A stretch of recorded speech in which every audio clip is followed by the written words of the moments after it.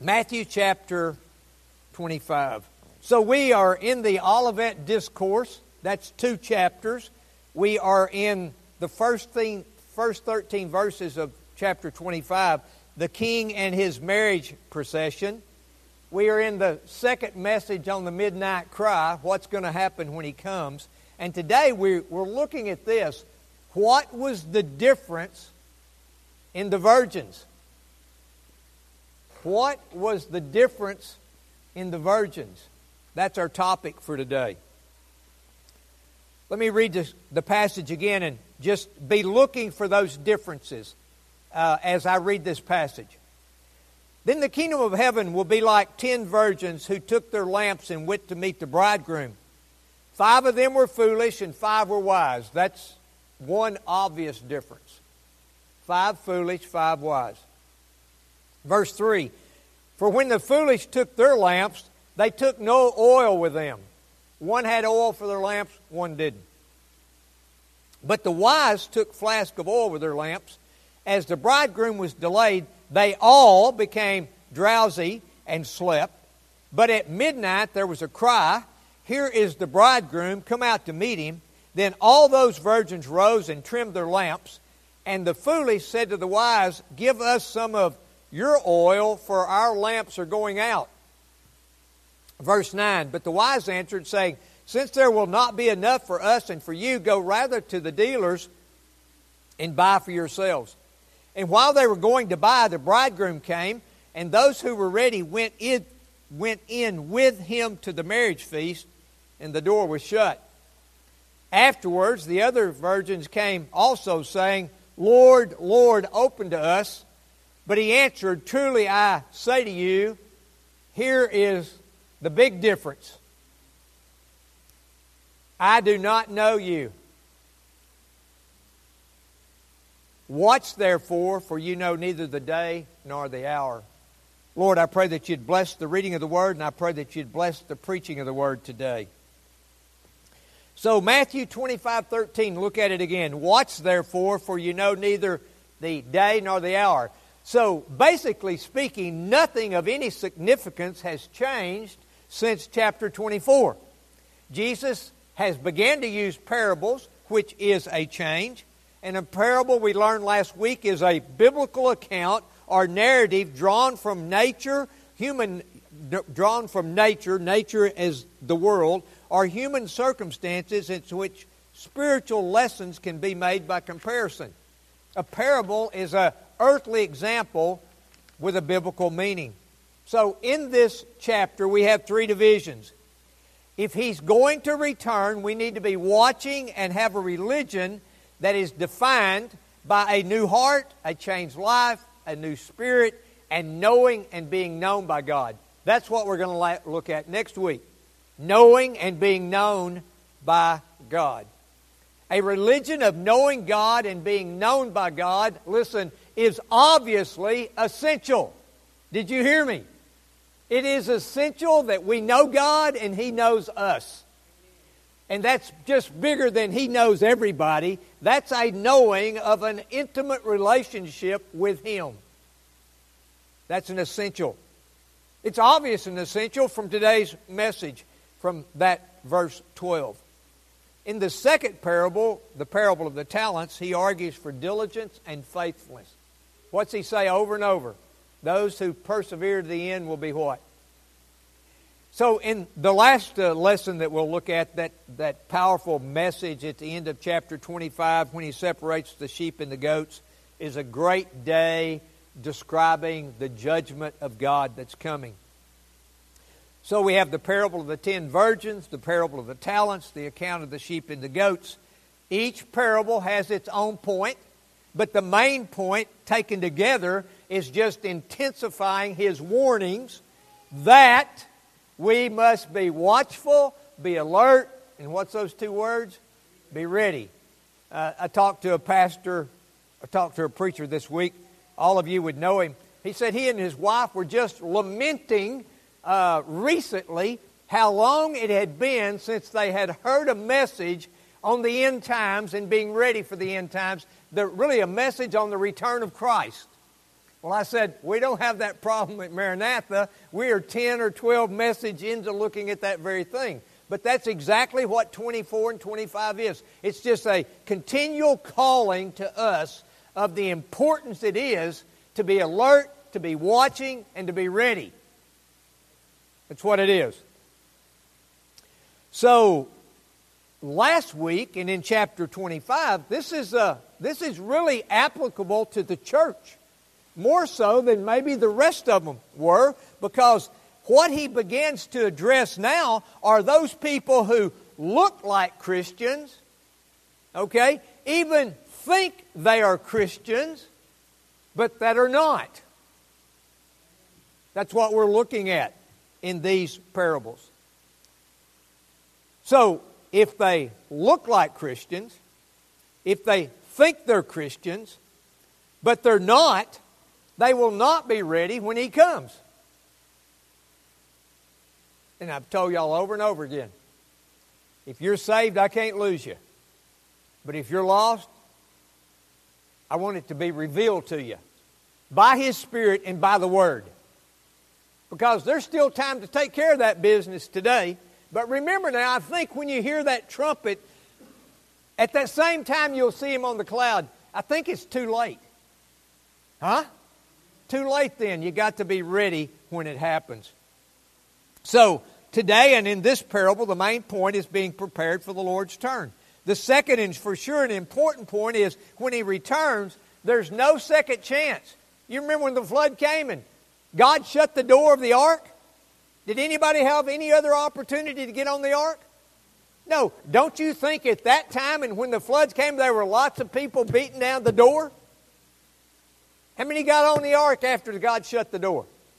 How many's going to get on salvation after the Lord comes? None. So, today, we're looking at the way that the virgins were alike and how they were different. That's what we're looking at today. So, let's begin. So, now, I would say this in mind. There's several ways that they're alike, and there's several ways that they're different, but there seems to be a real important difference. And hopefully we'll see what that is. All right, number one, you have your notes. They all had an invitation to the banquet. All right, so not only had they all received the invitation to the banquet, they were looking forward to the banquet. They were looking forward to being in the presence of the bridegroom. Maybe they even got there early for the banquet. Okay, so they were alike in that they had received the invitation and they had came to the wedding feast. Now, what could this relate to? This relates to all those people who have heard the gospel message. Oh, matter of fact, there are those that hear the gospel message over and over and over again. They've heard the gospel message.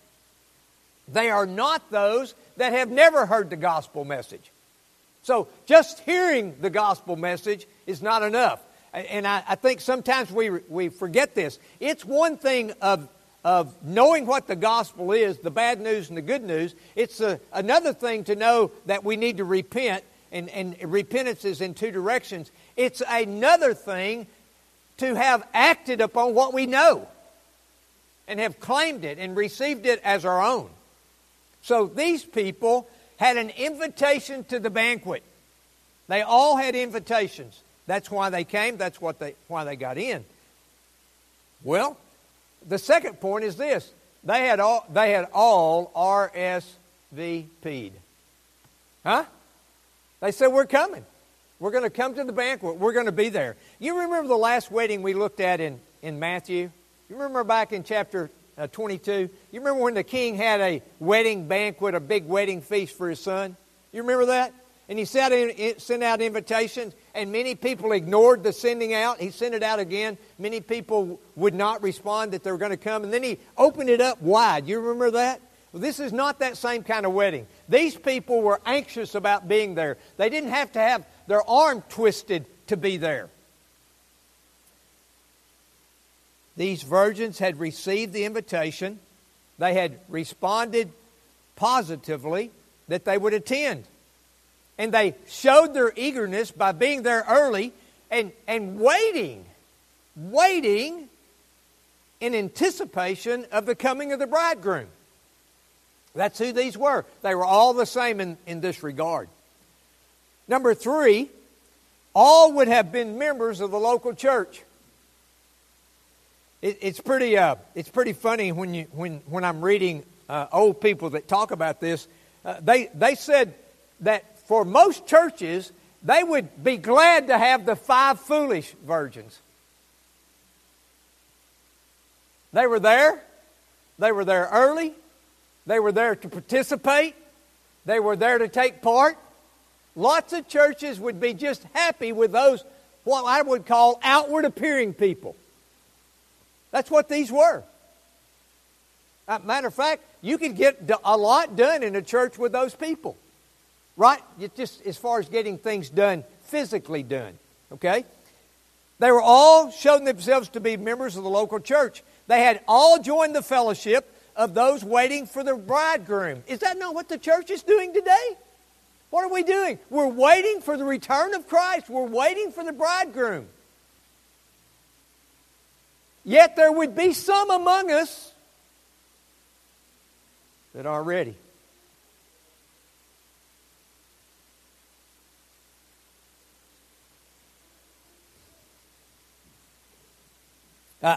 I don't know.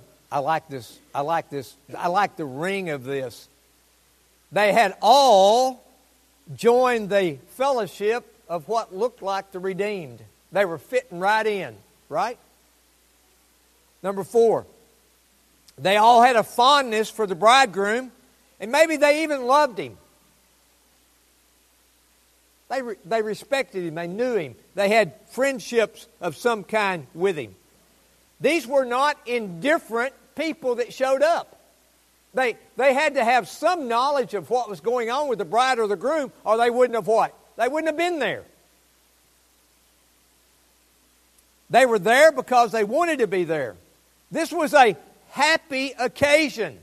They were happy for the bride. They were happy for the bridegroom. It was out of their affection for him and for the bride that brought them to the banquet. Different things bring us to the church.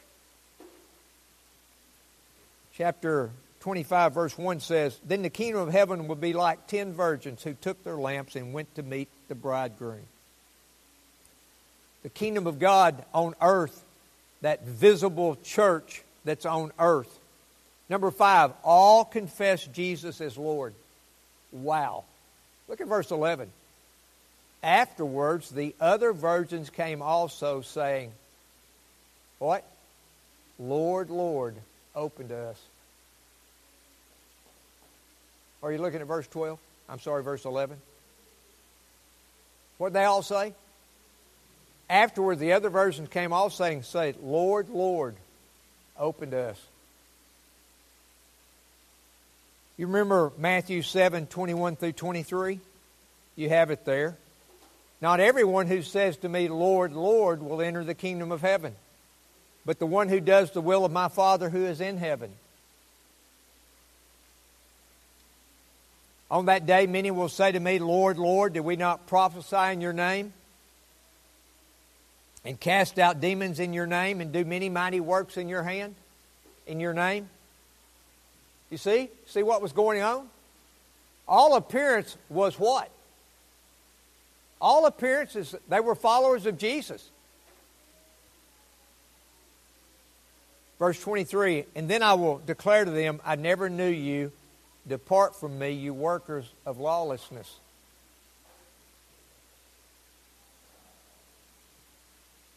Number 6, they all believed that the bridegroom was coming, and they were waiting.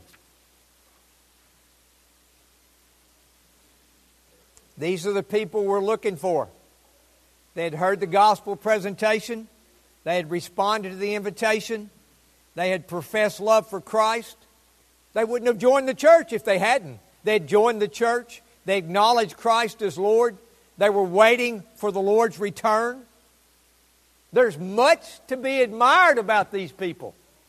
There is much to be admired about good moral people. The way they live their lives, the things they do, their worth ethics. But that doesn't make them what? Doesn't make them saved.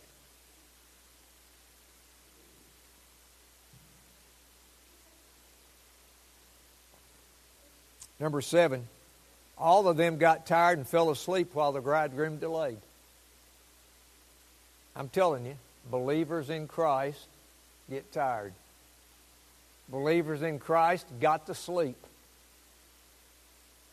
A lot of the old guys figure he's coming at midnight. Most of us will be asleep at midnight. So we have to be ready in the Spirit. We all got to sleep. You remember Peter, James, and John in the garden? Jesus went on a little further to pray. He came back and he said, Peter, could you guys not what? Couldn't you stay awake and watch with me 1 hour? And they were in the very presence of the Lord. And then in the number 7, we all get tired and fall asleep. And then suddenly the bridegroom appeared and the similarities between the two groups vanished. Then the difference came to light. Do we not know that one day everything is going to be revealed? Everything is going to be made clear. Are you with me? There will be a day, the judgment will be such that there's no doubt. 5 were ready and 5 were not. So I don't think you can read a whole lot into that. That half the church is saved and half the church is lost. I don't think you can read a whole lot into that. But what can you read into that? If half of the, quote, professing membership church in the United States, if half of them are not ready, that's a big deal. So what's the whole thing about? There's going to be many on that day who look like Christians, even talk like Christians, in some way act like Christians, that won't be ready.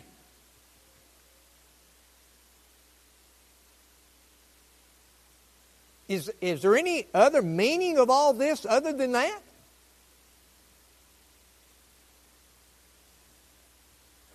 So what were the stated differences? 5 were wise, 5 were foolish. 5 had oil, 5 had no oil. 5 thought someone else could help them. 5 got in, 5 were shut out. And then we have the explanation of the real difference. The real difference. Verse 12, look at it. But he answered, truly I say to you, I do not know you. You know, those words come right before those next fearful words. You remember that? Away from me, I never knew you.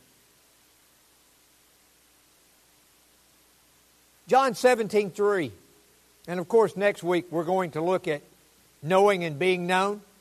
And so this will be a foundational verse that we look at next week, John 17:3. And this is eternal life, that they may know you, the only true God, and Jesus Christ whom you have sent. How do we know the Father? By knowing the Son. Intimately knowing the Son. This is one of those mysteries of the gospel. One of the mysteries of the gospel is this, and this is eternal life, that they may know you, the only true God, and Jesus Christ whom you have sent. And next week we'll take up this verse. But the setting of this text is such, and Jesus' return being imminent, we must conclude there will always be those, are you listening carefully, who have heard the gospel message, have responded in some way. We know what that's looked like for the past 200 years. What that has looked like is coming forward, saying the sinner's prayer, and being baptized.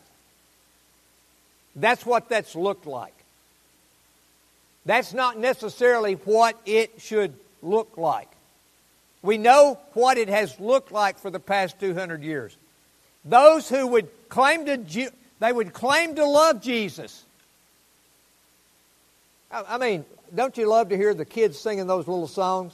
Oh, how I love Jesus. And they do, right? They sincerely do.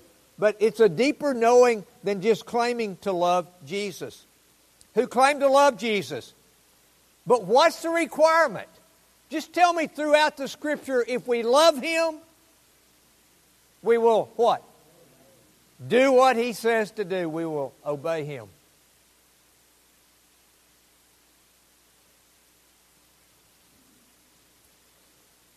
But those people, let me read these again without stopping. They have heard the gospel message. They have responded in some way. They've taken those steps. They probably even joined the church. They would claim to love Jesus. But these very people are not born again. They don't have a new heart and a new spirit. Because if they had a new heart and a new spirit, that would be the Spirit of God in them, and we're going to look at it in a minute. Then they would be willing and able to do what? Keep the commandments. To do what God says for them to do. But what does it mean to be ready? These next few, and you've got them in italics, are quotes from Charles Haddon Spurgeon. Here's what he says.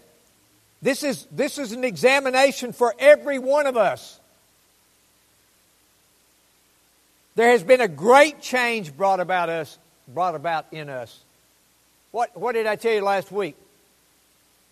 If you're born again, it will no longer be all about you. It will all be about God and other people. And let me tell you what that looks like in a man. I won't say you women. Let me tell you what that looks like in a man. That means that we were living for ourselves, and a radical change has taken place in that now we live for Jesus Christ and for our wives and children and other people. That is a radical change. When we are born again, it brings about a radical change.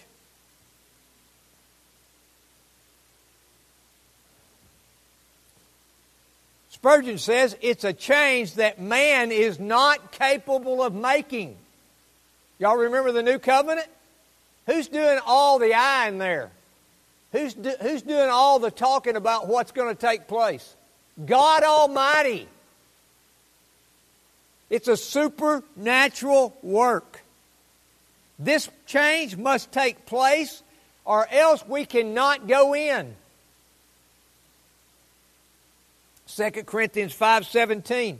Therefore, if anyone is in Christ, he is a what? A new creation. The old has passed away. I'm going to give you a little break here. I think for most of us, the old is passing away.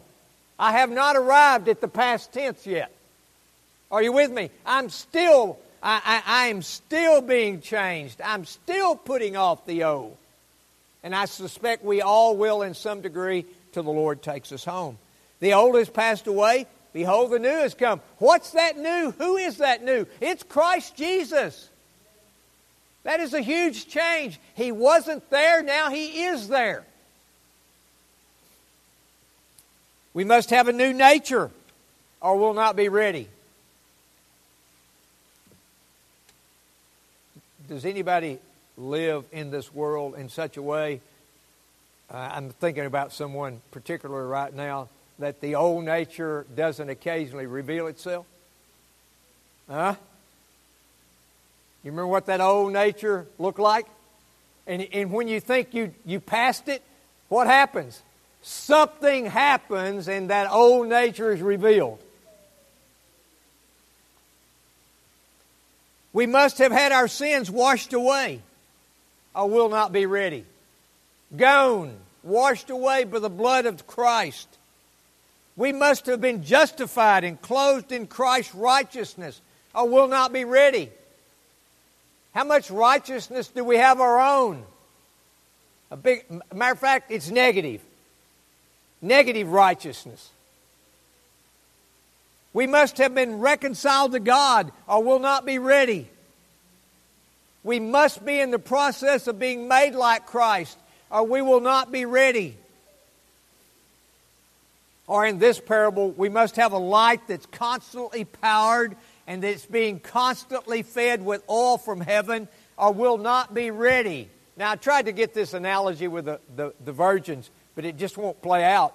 Because when the virgins were there, Christ had not yet ascended. He hadn't sent the blessed Holy Spirit. So I couldn't play that analogy out. I did think about it, but it won't fit. Because He was still in the presence with them. He had not gone. He had not sent the blessed Holy Spirit. We must have been brought out of the kingdom of darkness. Did we not just read Ephesians 1 and 2 this week in the Daily Bible? We read it. We were all once following the prince of this world, the course of this world. We must have been taken out of that kingdom and placed into the kingdom of God. That is a radical change. We got a new boss. We got a new daddy. Now, I'm ending with Spurgeon. All of this indicates we are known by God and we know God, if those things are happening. And this brings us back to the pressing question of the text. Are we ready?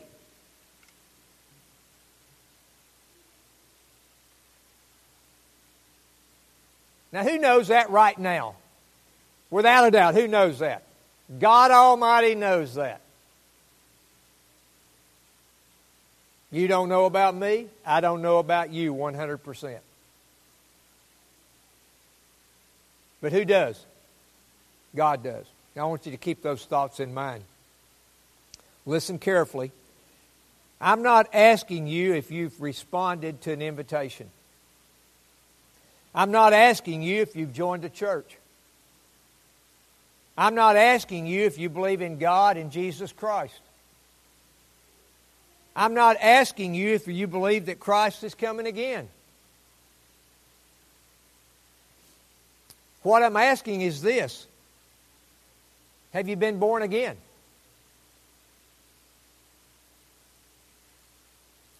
Have you believed the gospel? Have you repented?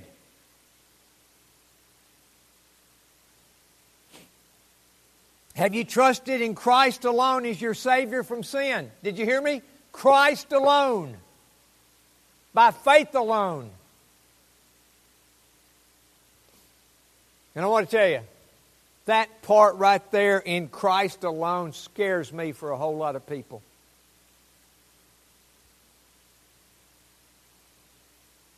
They're still trusting in their church membership, where they go to church, whether they've been baptized or not, and Christ. It's in Christ alone, by faith alone, in the works of Christ, His blood, His body alone. Can't add to it. Listen carefully now. Are you living for Christ right now?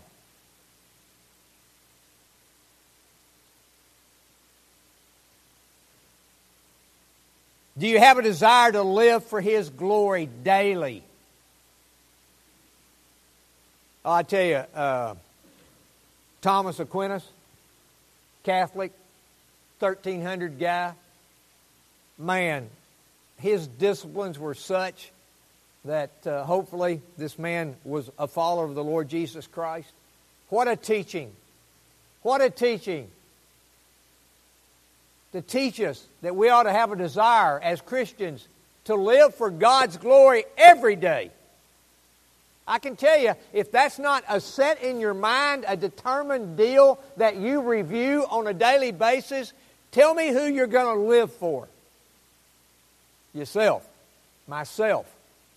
Because that's what my human nature is going to want to do. Are you in His Word daily?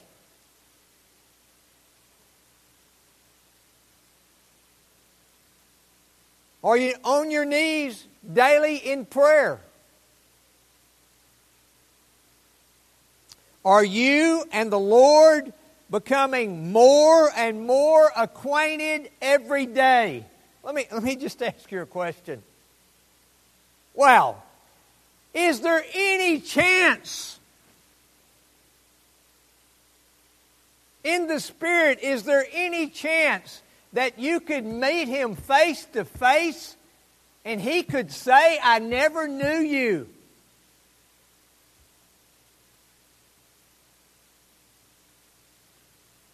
There doesn't need to be a chance of that. Does that woman know me? I was just thinking, I think some good things Sunday morning in the shower. So, if you've been married to each other 52 years, I promise you, I know her faults. I got another word for you. What? She knows mine. Okay. I got to thinking about this. I've been your pastor for 30 years. You know my faults. And for most of you, I know yours. You know what? Iron sharpens iron. We know how to pray for one another, don't we? I mean, we're way past not knowing each other. Okay? But listen to me. Are you and the Lord becoming more and more acquainted every day?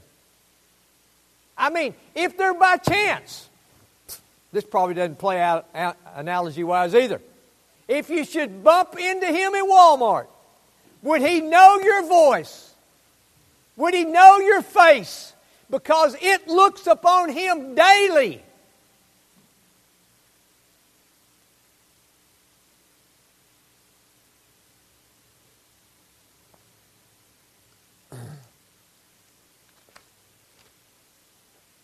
Are you concerned about your wife's salvation, men?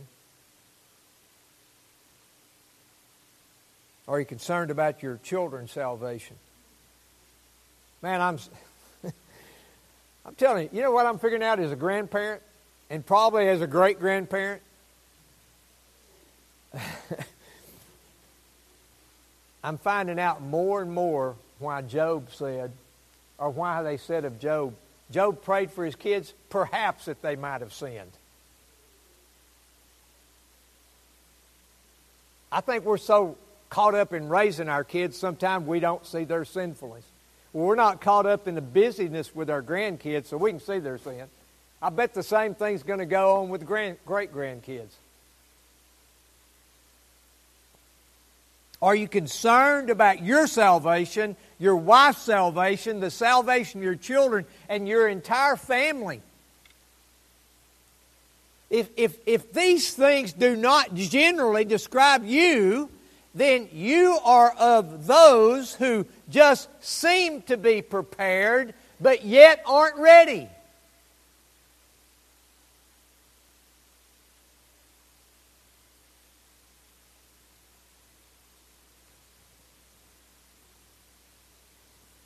You see in this parable the coming of Christ revealed the difference in the 5 wise and the 5 foolish virgins. You know when it was revealed? In a crisis. One of my best friends ever in life, from Murfreesboro, the one that lost a 21-year-old grandson suddenly and tragically 5 or 6 weeks ago now. When I walked up to him at the viewing, he said these words, "What would we do without God?" So what I'm asking is, in little crises that come along, in big crises that come along, who do you turn to? Who's your go-to guy?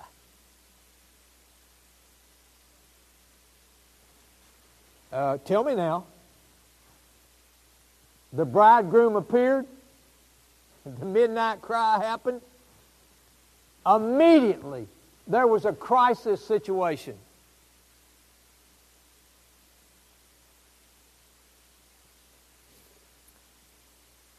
It was revealed in a crisis that they did not have what was necessary.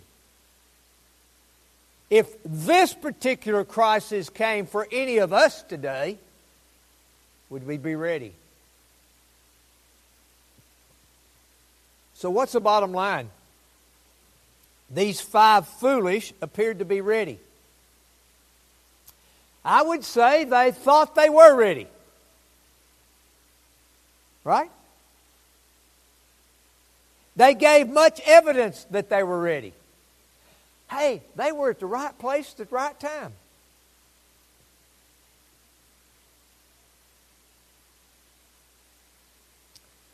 But you know what? Only God knows what's in a man.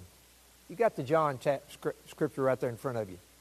Now, when he was in Jerusalem at the Passover feast, many believed in his name when they saw the signs that he was doing. But Jesus, on his part, did not entrust himself to them because he knew all people and needed no one to bear witness about man, for he himself knew what was in man. So who do you need to be doing business with daily about where you stand with Almighty God and His Son Jesus Christ? Who should you be taking this to every day? The Lord Jesus Christ.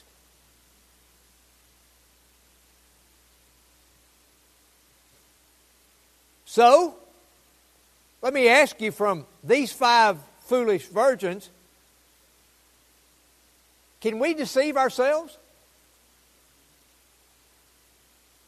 Who would be the author of that deception? Who deceived Eve in the garden? Who would be the author of that deception if we are deceived?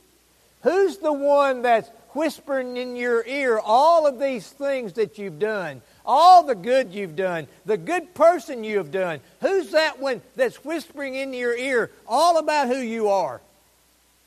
It's the devil.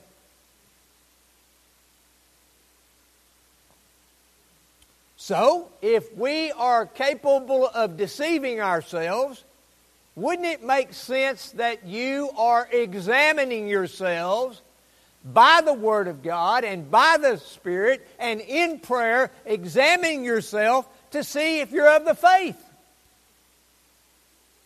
Because, look, lots of people never face a crisis. I mean, we just sail on through life. Don't lose a 21-year-old grandson. You know what Steve's prayer would have been? You know what my prayer is? Not him, but me. But it doesn't always work out that way, does it? So, 2 Corinthians 13:5, you have it. Examine who? Now look. We have a prayer list that we're praying over all the time.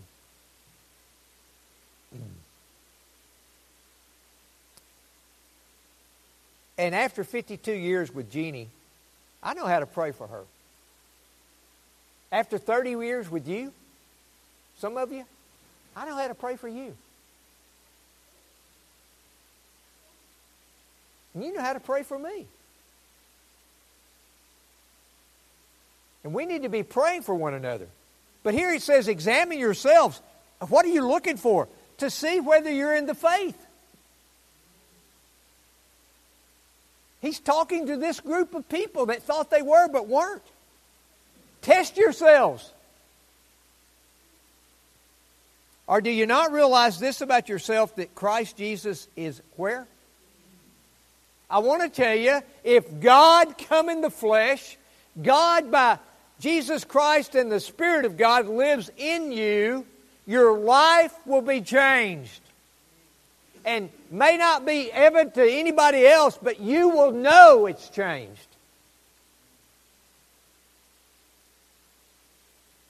Examine yourselves to see whether you are in the Christ. Examine yourself that Jesus Christ is in you. Look at this next part. Unless you indeed fail to. When the crisis came, did they fail to meet the test? Something was amiss. Philippians 2:12 and 13.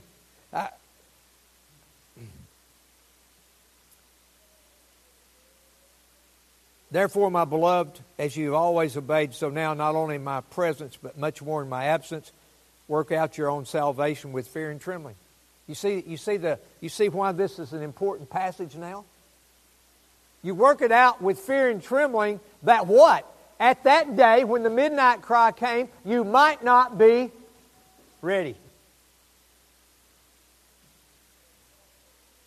And at that moment it's for eternity. For it is God here. You want to know if there's any good in me, if there's any change in me. For it is God who works where? In you, both to will and to work for His good pleasure. You know what that means? We ought to be on a normal basis being obedient to the commands of God. And I'm not just talking about the 10 Commandments. Listen, that's another reason that our children are medicated and depressed. They don't know we have a standard. They don't know we have guidelines that are good for us. And that's the church's fault. Because there are many churches that say that's the Old Testament. We're under, what's that word? Y'all know that word. We're under grace.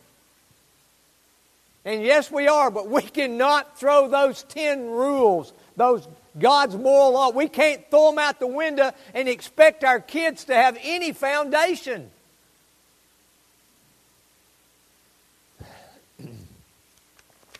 John 3:36. We just had that. You guys that are missing Wednesday night Bible study are missing a good one. And hey, you're not going to believe this, but are we about to finish up a 5-year study? 4 years. We're about to finish up a 4-year study. Now, just a little conviction maybe. There's some of you that's missed every lesson.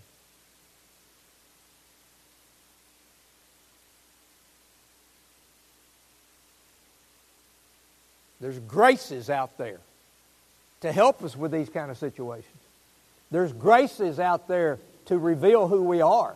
Make yourself available to those graces. And not only that, that's why the godly home is so important. And some of your kids have missed all those lessons. And are not being taught those lessons at home. Whoever believes in the Son has eternal life. Listen to this. Whoever does not obey the Son shall not see life, but the wrath of God remains upon him.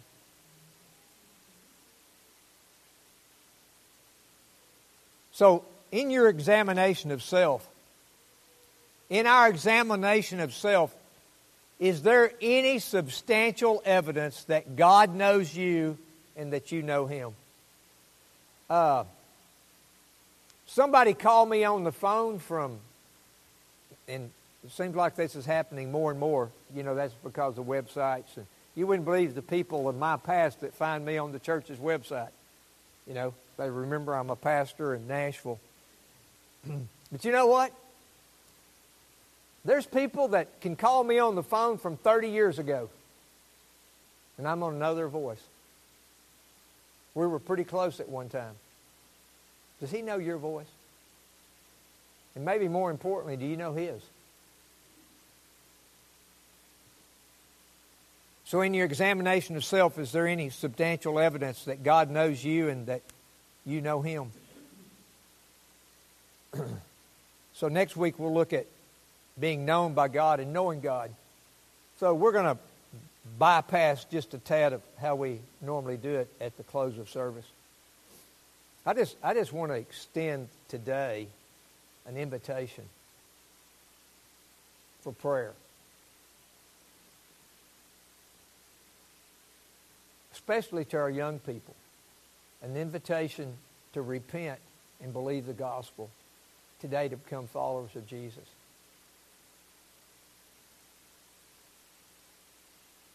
We're going to take a little time and think about this. Do you need to come to the altar and do business with the Lord? You need to come to the altar and someone pray with you. Because I'm afraid that we get out of here and let this little pass by us, this little conviction, we won't do anything with it.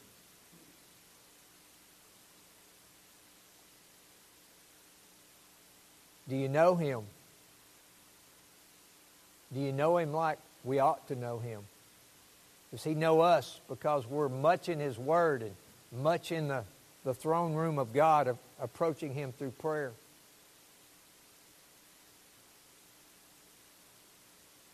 So just bow your heads right where you're at.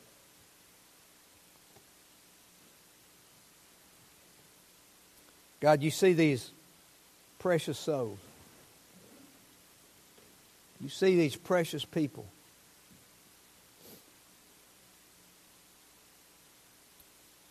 I pray that you'd search them deeply. Search us deeply. Whisper. Whisper in their ear, I don't know you. Then by your grace, send them a great desire to know you.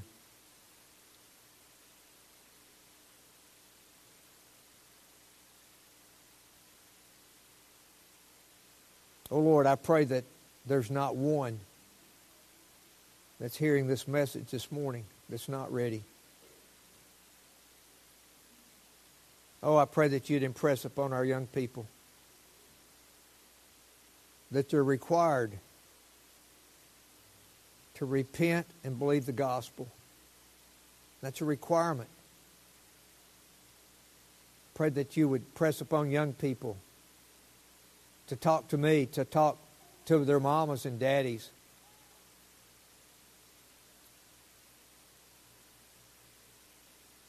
And to tell them, I want to be saved. I want to be a follower of Jesus. That they might repeat and say to their parents that I know I'm a sinner. I know that is a sin deserves death, hell, and eternal punishment. I know that Christ died for my sins. I believe that. That's what I'm trusting in for my forgiveness. That I'm trusting in Him for my righteousness. I want to be saved. I want to live for His glory. I pray that you'd give them a great desire. And I pray that their parents and we as a church could usher them into the faith and into believing and repenting and becoming a follower of Jesus, putting all their faith, hope, trust, and confidence in the Lord Jesus Christ. And then, dear Lord, for that one that's been around for a long time,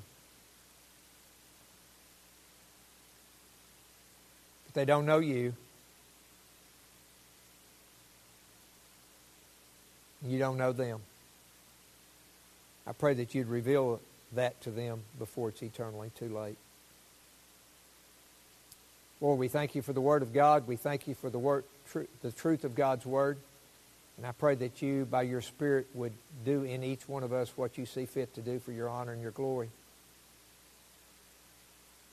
Lord, we love you. We praise you. It's in Jesus' name that we do. Amen.